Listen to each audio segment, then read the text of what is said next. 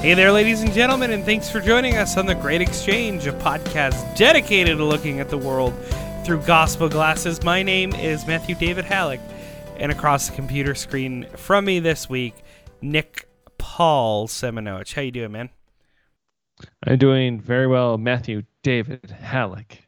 Good, man. I'm glad. Are you enjoying the wonderfully hot, nice, warm weather that we are enjoying here in Manitoba? Yeah, I was actually quite thankful for the warm weather. Also thankful for air conditioning. But Yes. also, my wife and I, we took a nice bike ride this evening, so we were able to get out and enjoy that nice weather as well. So that was very nice and enjoyable, clocking up those miles on the bike. So Nice. Where do you guys kind of bike around? Just like the dirt roads, the gravel roads around your place, or? there's I guess we just kind of circle the whole town of Tyndall. So it's about a 4-mile stretch. So we just kind of go around the whole town and kind of scoot around and see what people have done with their yards this year. Oh, nice. That's good. That sounds like a really great time. So, yeah, it's good to enjoy God's good creation. Mo and I continue to press forward on our walks and stuff. We're getting healthy. We're doing a diet. It's wild. So far, I already lost 5 pounds. So, Wow. yeah. I mean, that's not that crazy when you think of like how quickly weight can fluctuate, but it's really good. It's essentially the diet is just it's focused on caloric density, and basically you have kind of like a calorie budget that you want to be working on. So Mo and I, we do a financial budget, and we've gotten very used to it. So it's a model that we're used to, and so far so good. I'm not dying of hunger, and I haven't passed out yet. So I'm feeling good. We're feeling healthy.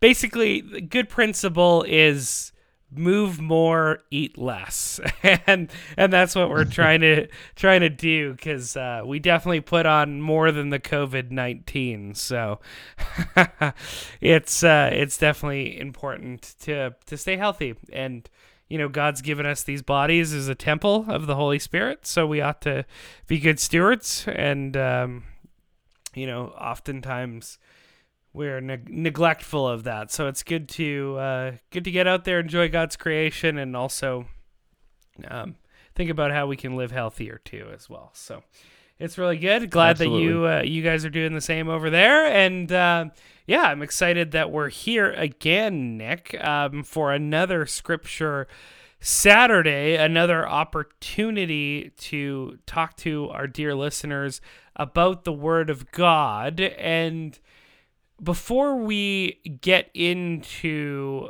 our topic today, we should do a little bit of housekeeping. It's a little different housekeeping than we're normally used to.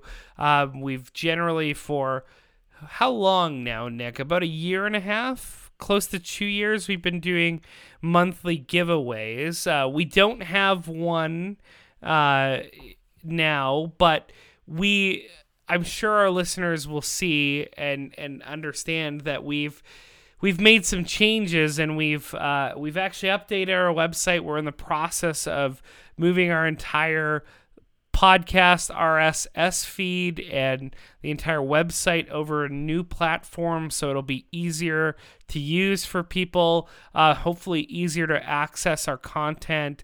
And on top of that, we're building in new features to the Great Exchange moving forward that we'll actually go more in depth with in another podcast. But I just wanted to highlight that for people that's kind of what we're doing.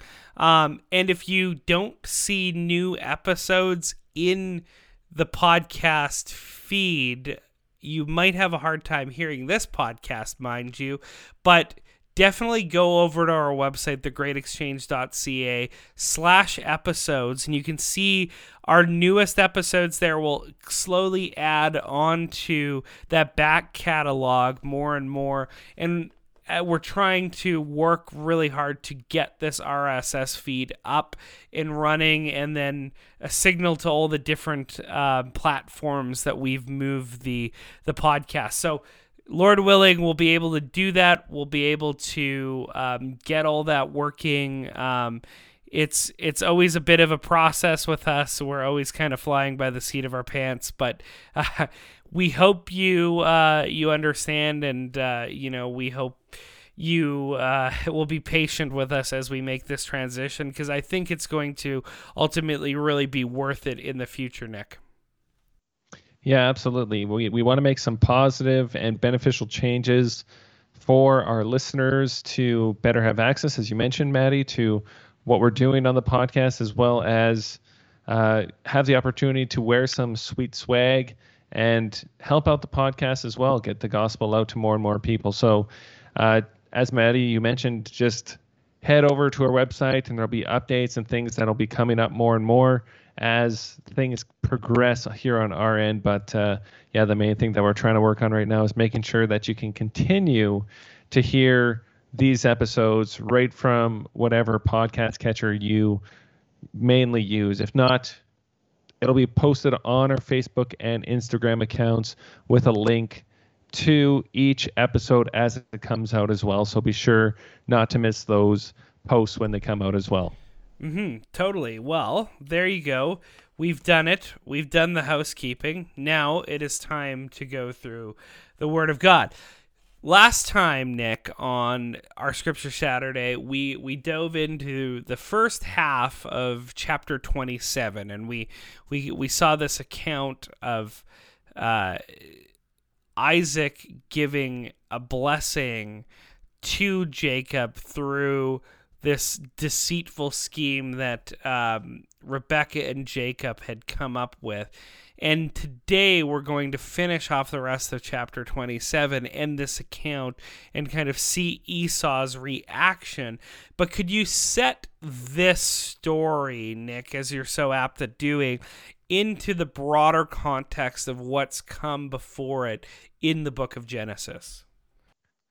Yeah, and the one thing that we really want to pay attention to is these blessings, these covenant blessings that God has given to specific patriarchs of the faith here. And what we saw in the marriage of Isaac and Rebekah was that through their son, specifically Jacob, God was going to continue this promised blessing to be the promised offspring, ultimately leading to Christ. So as both children are in the womb, they're given this verbal confirmation and also this verbal prophecy that the younger of the two siblings will rule over the older. The older will serve the younger. And in last week's episode, we saw that was coming to fruition. We know that Esau had forsaken his birthright in trading it for a bowl of stew. And now we see that as Isaac was going to go against God's word and bless Esau instead of Jacob, we see that Rebekah hatches a plan so that Jacob can receive that blessing. And through that deception, tricking Isaac, it brings about that promise and that blessing to Jacob. And that's where we kind of pick up here, just on the heels. This is just finishing. Isaac just finishes blessing Jacob with this wonderful and rich promise that God would continue to be a blessing to him and provide for him physically and spiritually. Absolutely. So we pick up in verse 30 of chapter 27, as you mentioned, after that account of Isaac blessing Jacob through this deceitful scheme, and it reads as follows. As soon as Isaac had finished blessing Jacob, when Jacob had scarcely gone out from the presence of Isaac, his father, Esau, his brother, came in from his hunting. He also prepared delicious food and brought it to his father. And he said to his father, "Let my father arise and eat some of his son's game, that you may bless me." His father Isaac said to him, "Who are you?" He answered, "I am your son, your firstborn Esau." Then Isaac trembled very violently and said, "Who was it then that hunted the game and brought it to me?" And I ate it all before you came, and I have blessed him. Yes, and he shall be blessed. As soon as Esau heard the words of his father, he cried out with an exceedingly great and bitter cry, and said to his father, Bless me, even me also, O my father. But he said, Your brother came deceitfully, and he has taken away your blessing. Esau said, Is he not rightly named Jacob? For he has cheated me these 2 times.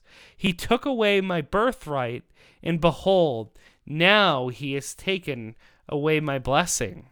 Then he said, Have you not reserved a blessing for me?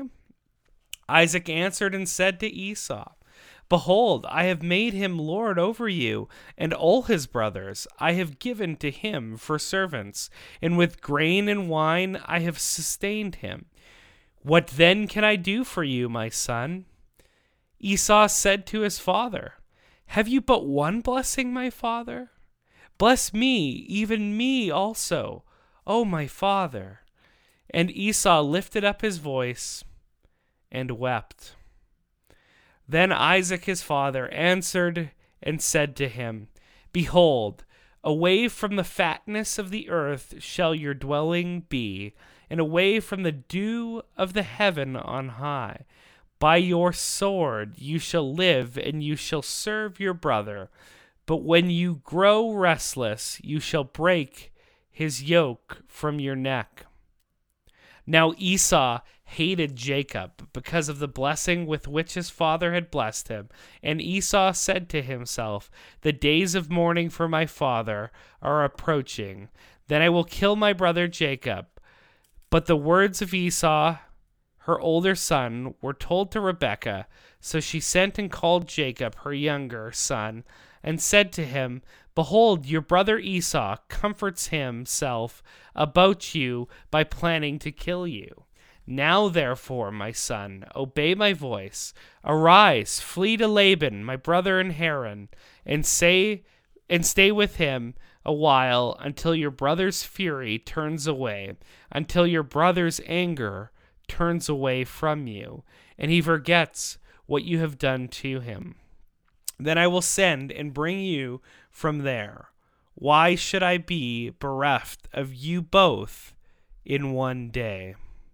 Then Rebekah said to Isaac, I loathe my life because of the Hittite women.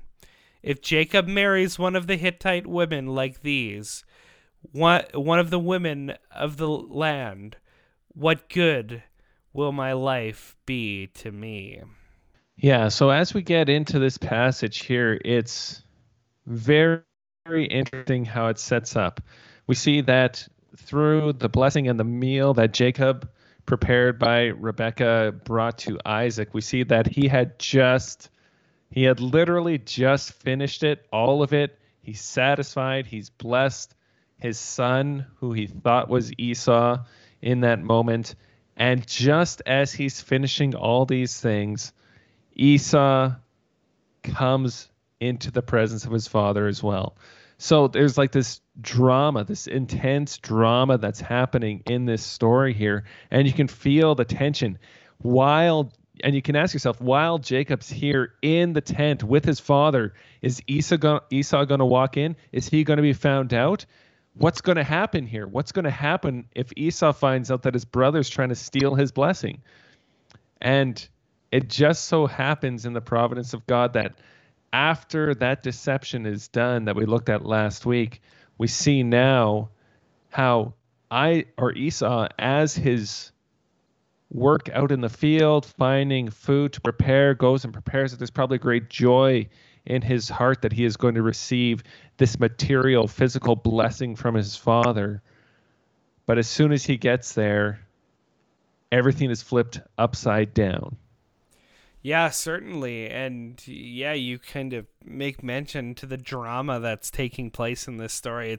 It's as though Jacob and Esau were two ships passing in the night, and the text really sets it up in that way, right? Just as Jacob goes out from the presence of his father, where they're eating and drinking and being merry and glad, and he gets this blessing through this scheme that Rebecca hatched. In comes Esau with all the work that he's done to catch the game and prepare it and bring his father some food. And yeah, you see all of the plans that Esau had in obtaining this earthly blessing um, given to him by his father Isaac. It's all flipped on his head in a moment when he comes into his father and realizes that his brother Jacob has stolen that blessing from him, that through deceit he has taken it, and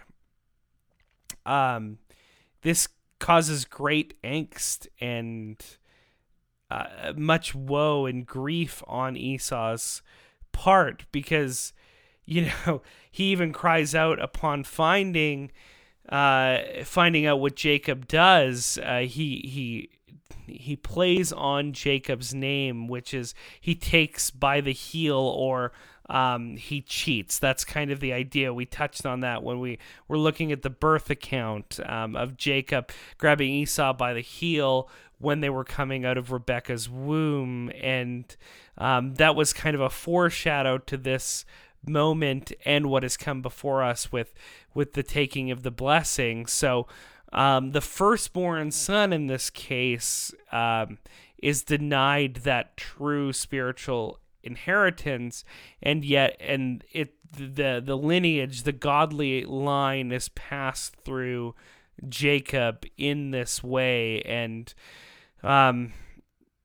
you see Esau pay more regard for the blessing of his father in this way than he did for his birthright when it came to just a few chapters earlier, and selling it willingly to his brother Jacob for a pot of lentil stew. So it is a dramatic account, and there is deceit that goes upon in the account, but as we made mention, there was, in the last podcast, there was also deceit in the fact that Isaac, knowing that the promise was given to the younger rather than the older, because he loved the game and the manliness of Esau, favored him despite the promise of God as well. So in the end, despite all the sin here, the sovereign purpose of God comes to pass. But unfortunately, it's through much familial turmoil and great drama, as we're seeing in this text. Yeah, and it's so interesting that in the same way that Esau comes into his father's presence here, that's the same way that Jacob did as well. And he calls for his father to get up, to arise, eat of his son's game, that you may bless me, right? So this is what they want. They want a blessing. But in this conversation that Esau, the real Esau, is now having with Isaac, Isaac answers the same way he did before. Well, who are you? And Esau here answers the same way that Jacob did. I am your son, your firstborn, Esau. And at that answer, Isaac knows he's been fooled. He's been tricked. Because there's no way the son that he just gave a blessing to would come back looking for more blessing. Yeah. There's no way that's possible. He knows he's received it already. So why would he come back for more? Yeah, and it's important to understand too, like the text lays out the scheme by Jacob and Rebecca was less than super well done, right? I mean, Isaac's an old man who's blind, but even then he can tell that the voice is Jacob's, that he can he can reason that there's no way that he could have prepared this meal. But we talked about last week as well, he doesn't rely on his intuition but he's fooled again by his senses, by just looking upon the horizontal and paying no mind to deeper things, and that causes him to tremble very violently. The text says in the ESV at the realization that this tricky son Jacob has taken the blessing from Esau. He's distraught. Well, and it could also be that in this response from Isaac as well, he realizes that what he wanted to do was against what God had called him to do. And therefore, he's confronted by God and his sin and transgression, which was rooted deep in his heart. So he trembles violently, very violently, because he knows God, who is intimately involved with every aspect of our lives, knows the intentions of Isaac's heart and what he wants to do, and thwarts his plan so that the greater good may come about by it. And that is something we see time and time again in Scripture, culminating in the cross of Christ. We see that in the cross of Christ, we see that what men intended for evil, God purposed for good. We're going to see that later on in the story of Genesis as it comes to Joseph, as his brothers sell him into slavery as well. So this is a repeated theme throughout all of Scripture. And what we see is that God uses the evil of man, the wickedness of man, to bring about his intended good purposes for the express purpose of saving his elect. That's what God is in the business about since Genesis chapter 3. And we know that the entire Bible is this story of redemption, pointing us to Christ. So we can see even in here, as Isaac trembles, there's that good possibility that he is truly trembling because he's fearful of how God intervened in his life to bring about what God said he had to do, which he was not willing to do in and of himself. Question 71. What is required in the seventh commandment? Answer. The seventh commandment requireth the preservation of our own and our neighbour's chastity, in heart, speech, and behaviour.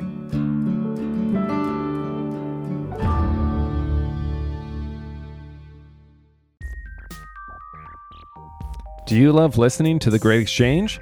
You can subscribe to our podcast on any one of these podcast platforms: Spotify, Stitcher, Google Podcasts, or Apple Podcasts, and have 2 engaging episodes delivered to your mobile device each week. Our midweek message covers a myriad of topics and teaches us to look at them all through gospel glasses. And our Scripture Saturday episode is just that, an opportunity to study the Bible one passage of Scripture at a time. Miss an episode?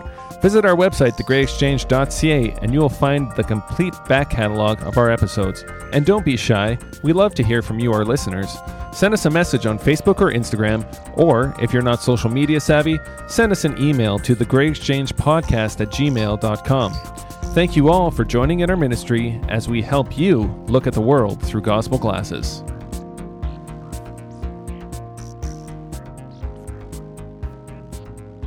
Yeah, so again, it's an account that is very bitter, and it's hard to see and hard to watch how this family is so bitterly divided. Much like we made mention, Abraham and his household, when it came to the various sons that he had, and the infighting between them as well. So again, this highlights what we've talked about over and over again: keeping the eye on the promises, the covenant blessing going down through generation to generation, and that the fact that there's a bunch of physical descendants who are not obtaining to the promise of God, which should highlight for us the fact that the promise comes by faith, and it is passed down immaterial, not corporally, right? It's not a matter of genetics, it's a matter of promise.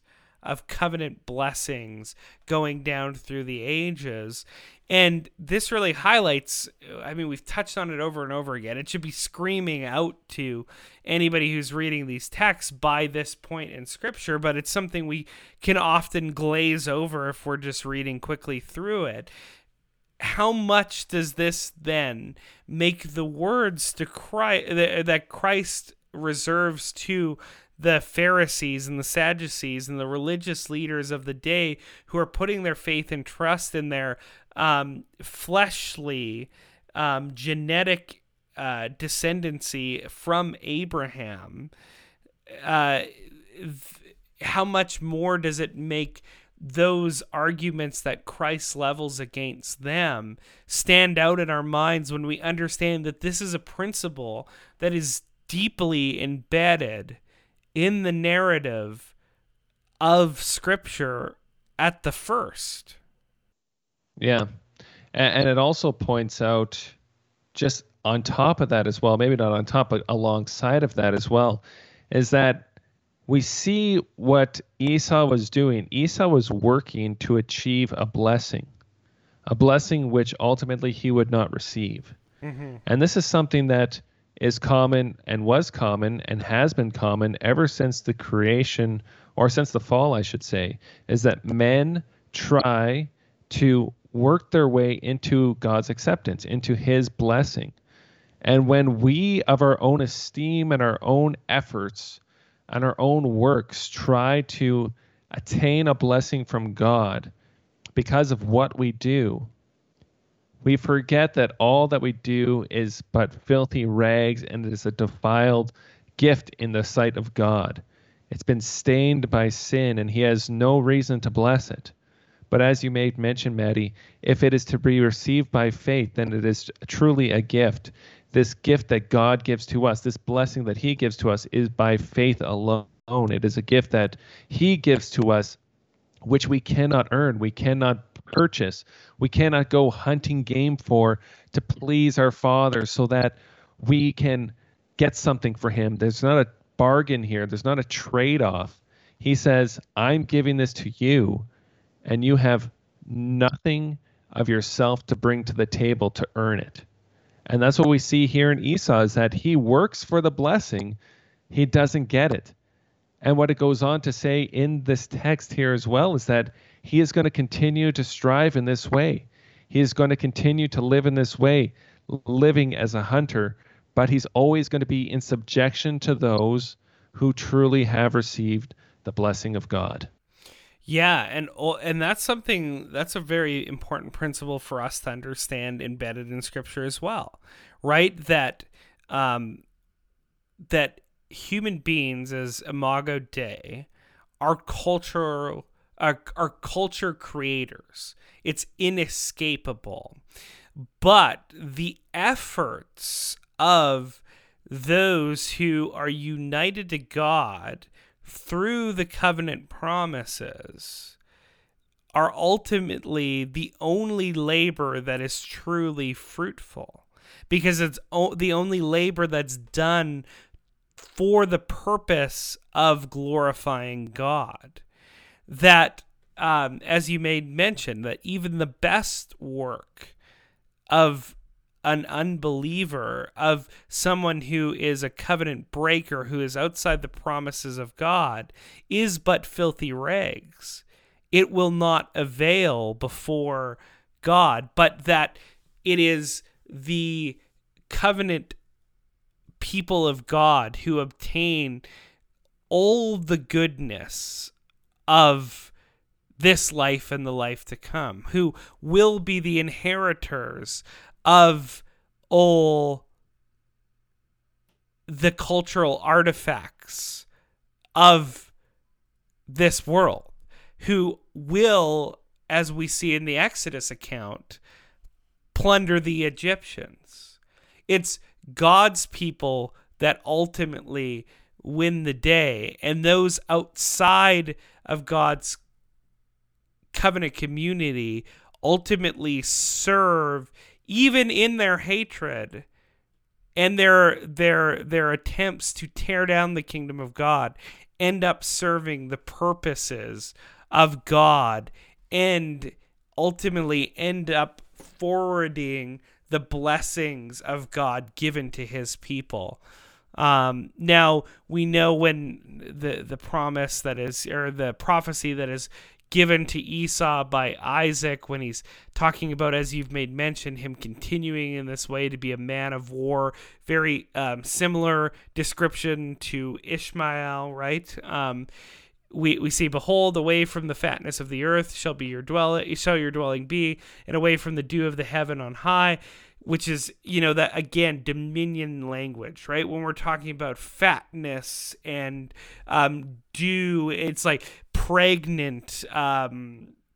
It's blessing, it's abundance. That's the language of dominion that is used when we think of like Psalm 110, right? That great psalm that's spoken of Christ, that says, from the womb of the morning the dew of your youth shall be yours. It's a weird description that we might not understand, and it's like, how does this make sense with, the Lord saying to my Lord, sit at my right hand while I make your enemies a footstool, rule in the midst of your enemies? This seems like really out of place. Like, I get the whole, on the day of your victory, your people will offer themselves in holy garments, but from the womb of the morning, the dew of your youth shall be yours.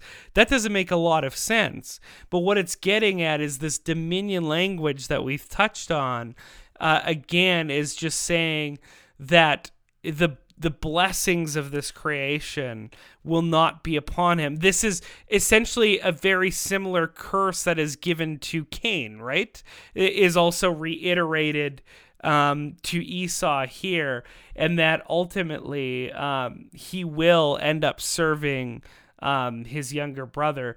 Nevertheless, it says, but when you grow restless, you shall break his yoke from your neck. And we understand that the Edomites and the Israelites have an ongoing struggle throughout Scripture, and there is moments within in Scripture where the Edomites do break out of that kind of service kind of motif, and they do seemingly have the upper hand on God's people, yet in the end their works come to naught. Because what do we know from the previous text that we've already talked about? That whoever curses God's people, it is they who will experience that curse.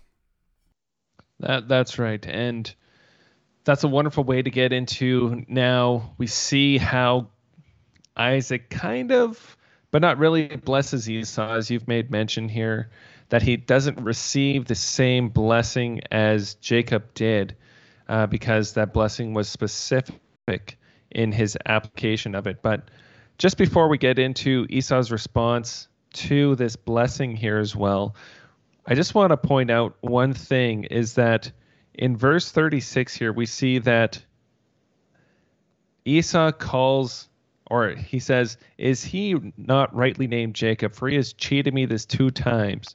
He took away my birthright, and behold, now he has taken away my blessing. What Esau fails to realize and bring up in this text here is that he actually he despised his birthright. Mm-hmm, he had no regard for it, which was present in that text when we went through it. And now, even at this point in time, Esau doesn't really want the blessing of God as far as it goes in leading him closer to God. He just wants the material blessings that come along with this blessing from his father. As his father even said here, I've given him all things. I've given him wine and grain, and I've sustained him. I've given his brothers over him. So there's a physical reality to this blessing that he is to receive, and that's all he wants.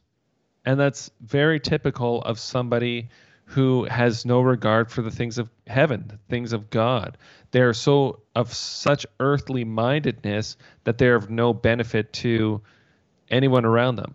But even in this still, though he has no regard for the blessing of God, he just wants that physical material blessing, God is still going to bring that about through his work that he's going to take care of in the rest of his life here. And it goes on to say in the text later on, not in this passage, but further down, and I believe it's chapter 33, that, Esau has plenty. God has still abundantly provided for him, but he is just not in favor with God as Jacob would be later down the road as well. So in verse 41 and to the end here, we see Esau's hatred now for his brother Jacob because he received the blessing that he wanted. Again, it's that short-sightedness, that materialism, that greediness that is filling his heart, and it's building up now. It's builded from, I want these things, to now I'm going to kill my brother so that I can get them. Because I don't even care about him. I don't care about my father. I don't care about my mother. All I want is the goodies. And whatever I have to do to get those goodies, I'm going to do. That's the same testimony that's given throughout Scripture countless times. Life of Joseph, ultimately pointing to the life of Christ. We see that same sort of principle. The very brothers who are supposed to care for one another are the very ones who want to see their brother dead. And it's the same thing that happened in the life of Christ, where they willingly wanted to kill their brother so that they could continue to live on in the way that they saw fit, which was in a way that was apart from God, but in a way that would be able to maintain and increase their wealth and their status on earth. Yeah, and ultimately, when he calls out about killing his brother Jacob, he is essentially cursing his brother. And we know, as I've made mention, from verse 29, "Cursed be everyone who curses you, and blessed be everyone who blesses you." So in cursing Jacob for what he's done, he's actually pronounced a curse upon himself in this moment. He's railing against the sovereignty of God, essentially, in this promise going to Jacob, who is the rightful heir, according to the promise of God. And it's interesting to see because it's something that's happening to this day, that those who are reprobates, who are outside of God's promises, despite knowing the blessing that exists and rests upon God's covenant people, they work tirelessly to destroy God's church on this earth. They work endlessly to try and thwart the very promise of God. But in the end, it's doomed for failure, because they're not just trying to kill people that they hate. They're not just trying to destroy the church. They're not just trying to be revolutionaries who tear down the very structures of creation. They're railing against the very God in whose image they're made. And as we've made mention multiple times, God's word and his action are one and the same. So when he promises something, it's going to come to pass. So these are totally futile plans that then point us to what we read in Psalm 2, right? The nations rage. They plot in vain. God laughs at the folly of these who would set themselves up against him and his promises and the love that he has for his covenant people. Yet here, Esau, who has despised his birthright, who doesn't care about the spiritual blessings of the covenant community, but rather is focused on the material blessings, he now, like Cain, sets out to kill his brother. However, in the providence of God, Rebekah, as she's so apt at doing, overhears this conversation, then proceeds to warn Jacob of her son Esau's plans to harm him. Yeah, and just before we get into that aspect of this passage here in this last part of the passage, just what you said about Esau there as well, right? He's he's acting out of the curse that he's under, right? This isn't something that he's spoken himself into now. This is the reality of his heart manifesting itself over and over again. So we see in him, it's very reminiscent of what John says in John chapter 3, right after that great passage, John 3:16. He goes on to say that whoever believes in him, being Christ, is not condemned, but whoever does not believe is condemned already, because he has not believed in the name of the only Son of God. And this is the judgment. The light has come into the world, but people love darkness rather than the light because their works were evil. So in that passage, and what we're seeing here as we look at the life of Esau as well, is that when those who are bound in darkness act out of darkness, this isn't something new for them. They're just continuing their rebellion against God and acting out of the evil, wicked nature that they have. And this is something that it's hard for a lot of people to really comprehend or really grasp about what Scripture gets to, but there's a clear divide in all of human history between the people of God and those who are not the people of God, between the true Israel and those who are not the true Israel, those who are sheep and those who are goats.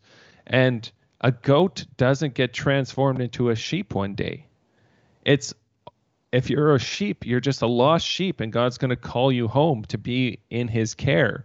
But a goat never listens to the voice of the shepherd. The goat does whatever it wants to do, whenever it wants to do it, because its master is itself. Ultimately, it's Satan, who's a liar and a deceiver and a murderer. And we see here in Esau's actions and his intentions, he's acting out the same way that the father of lies, who's a murderer from the beginning, is just acting along in the same exact sort of manner that his father, his true father, does as well.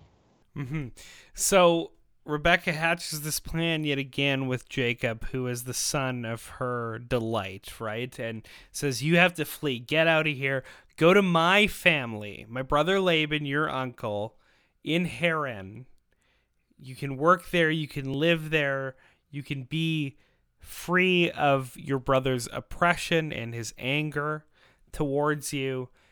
Be there for a season that your brother might cool down, that he might come to his senses, that the next time you see him, he will not attempt to kill you, attempt to take your life. And that is essentially how she ends up sending Jacob away from herself. But the really sad part is what we see here when she says, then I will send and bring you from there. So that's when she's going to call him back. And when she says, why should I be bereft of you both in one day?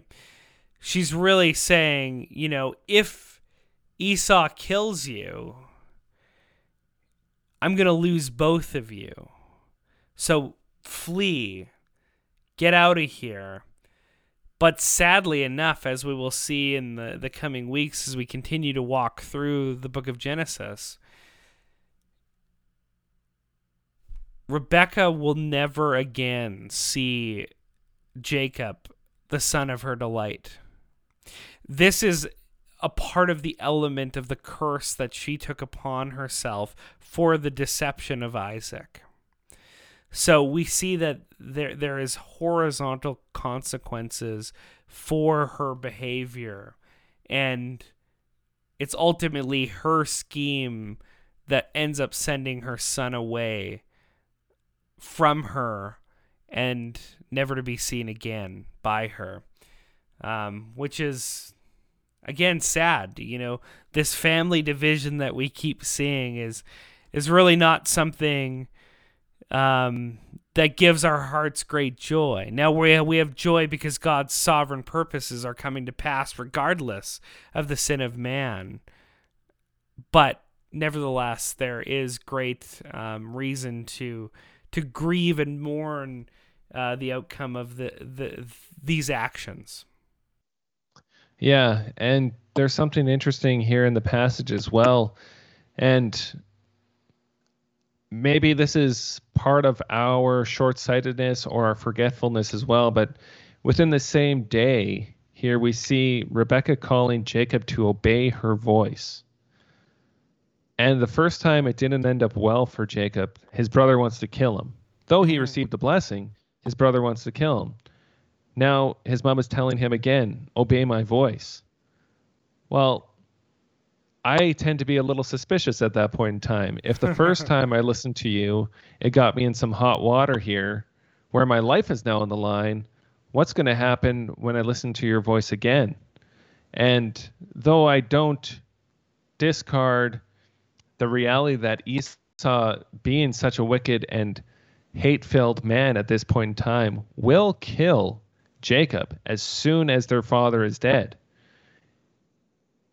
the reality is that Isaac lives for at least another 40 years. So while Rebekah is so quick to get rid of her son and save her son, there's a greater opportunity for reconciliation if they abide in the word of God. Mm-hmm. If they all return to God's word and say, well, let's go back to what God spoke to us while I was pregnant with you both. Mm-hmm. He said, the younger will serve, or the older will serve the younger. This is the promise of God. We can fight and kick against it all day long, but ultimately God's going to bring this to pass. And as we seek to continue to live by our own directives in our own ways, it can lead to hardships. It's leading to greater hardships for Jacob here because he's been given the promise of God, but he's still living by the flesh in this way. He's just abiding by what he can see, not in what he can't see, which is the transcendent word and sovereign care of God. Though even in this instance, God will still providentially take care of him, bringing about his plan of redemption.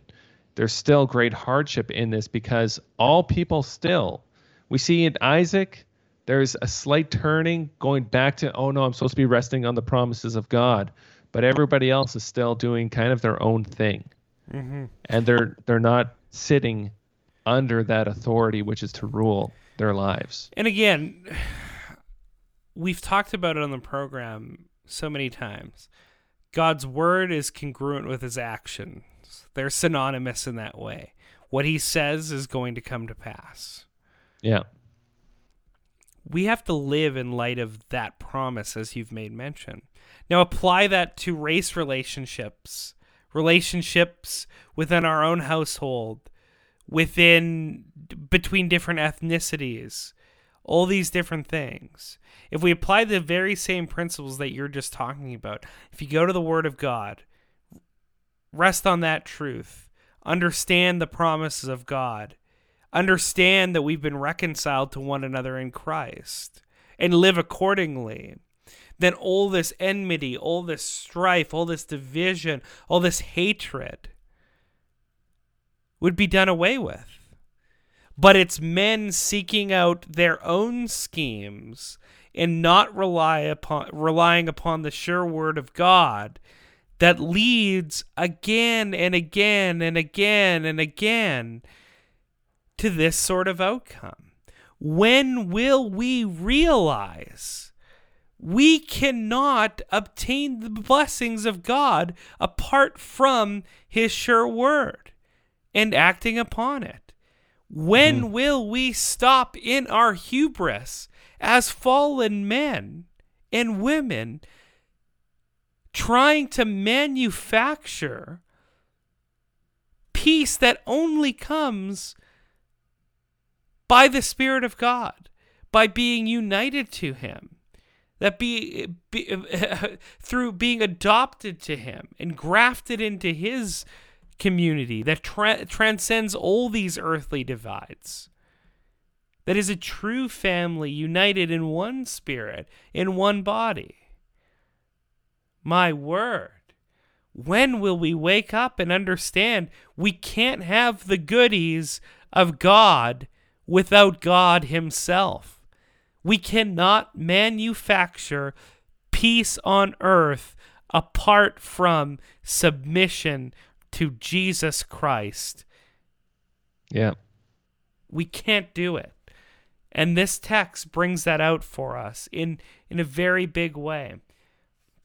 The last verses are just a bookend that really brings us backwards to chapter 26, verse 34 through 27 and 46.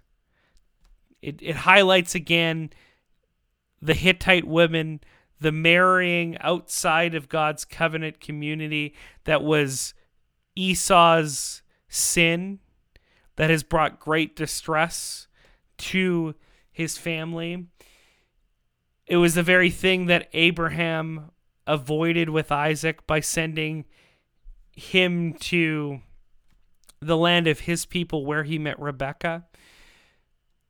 And it is the very thing now that Rebekah is so fearful of, that Jacob might intermarry with the ungodly seed. And it really then sets up what we're going to see later on, beginning in chapter 28, verse 9 and following, with the interactions between Jacob and Laban and Laban's daughters. So that's it. That's 27. There's so much there, Nick. I'm sure you probably have some things that you want to say in closing, so I'll pass it over to you.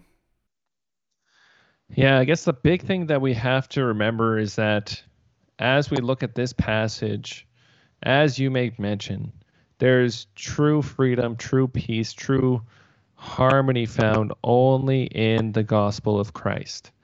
We try, and there's countless examples of this in our own day from what those of the world try to manufacture to create peace. There's countless social justice clubs, whatever it might be, to try and create unity, but also to try and get rid of some dysfunction within our world as well. They're trying to go about it apart from God. And we know that you can't have peace apart from God.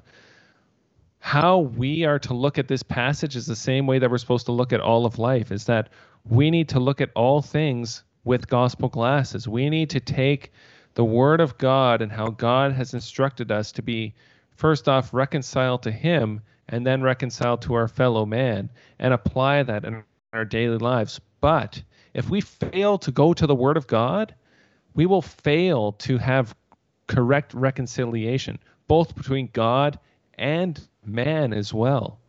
So we need to look at Scripture rightly. We need to examine ourselves rightly. We need to come to God broken and contrite because of our sin, that we've so offended him that we rightly deserve his wrath for all eternity. Yet God loves us as so much that he sends his son to die for us so that we would inherit reconciliation and an eternal inheritance that can never be taken away from us.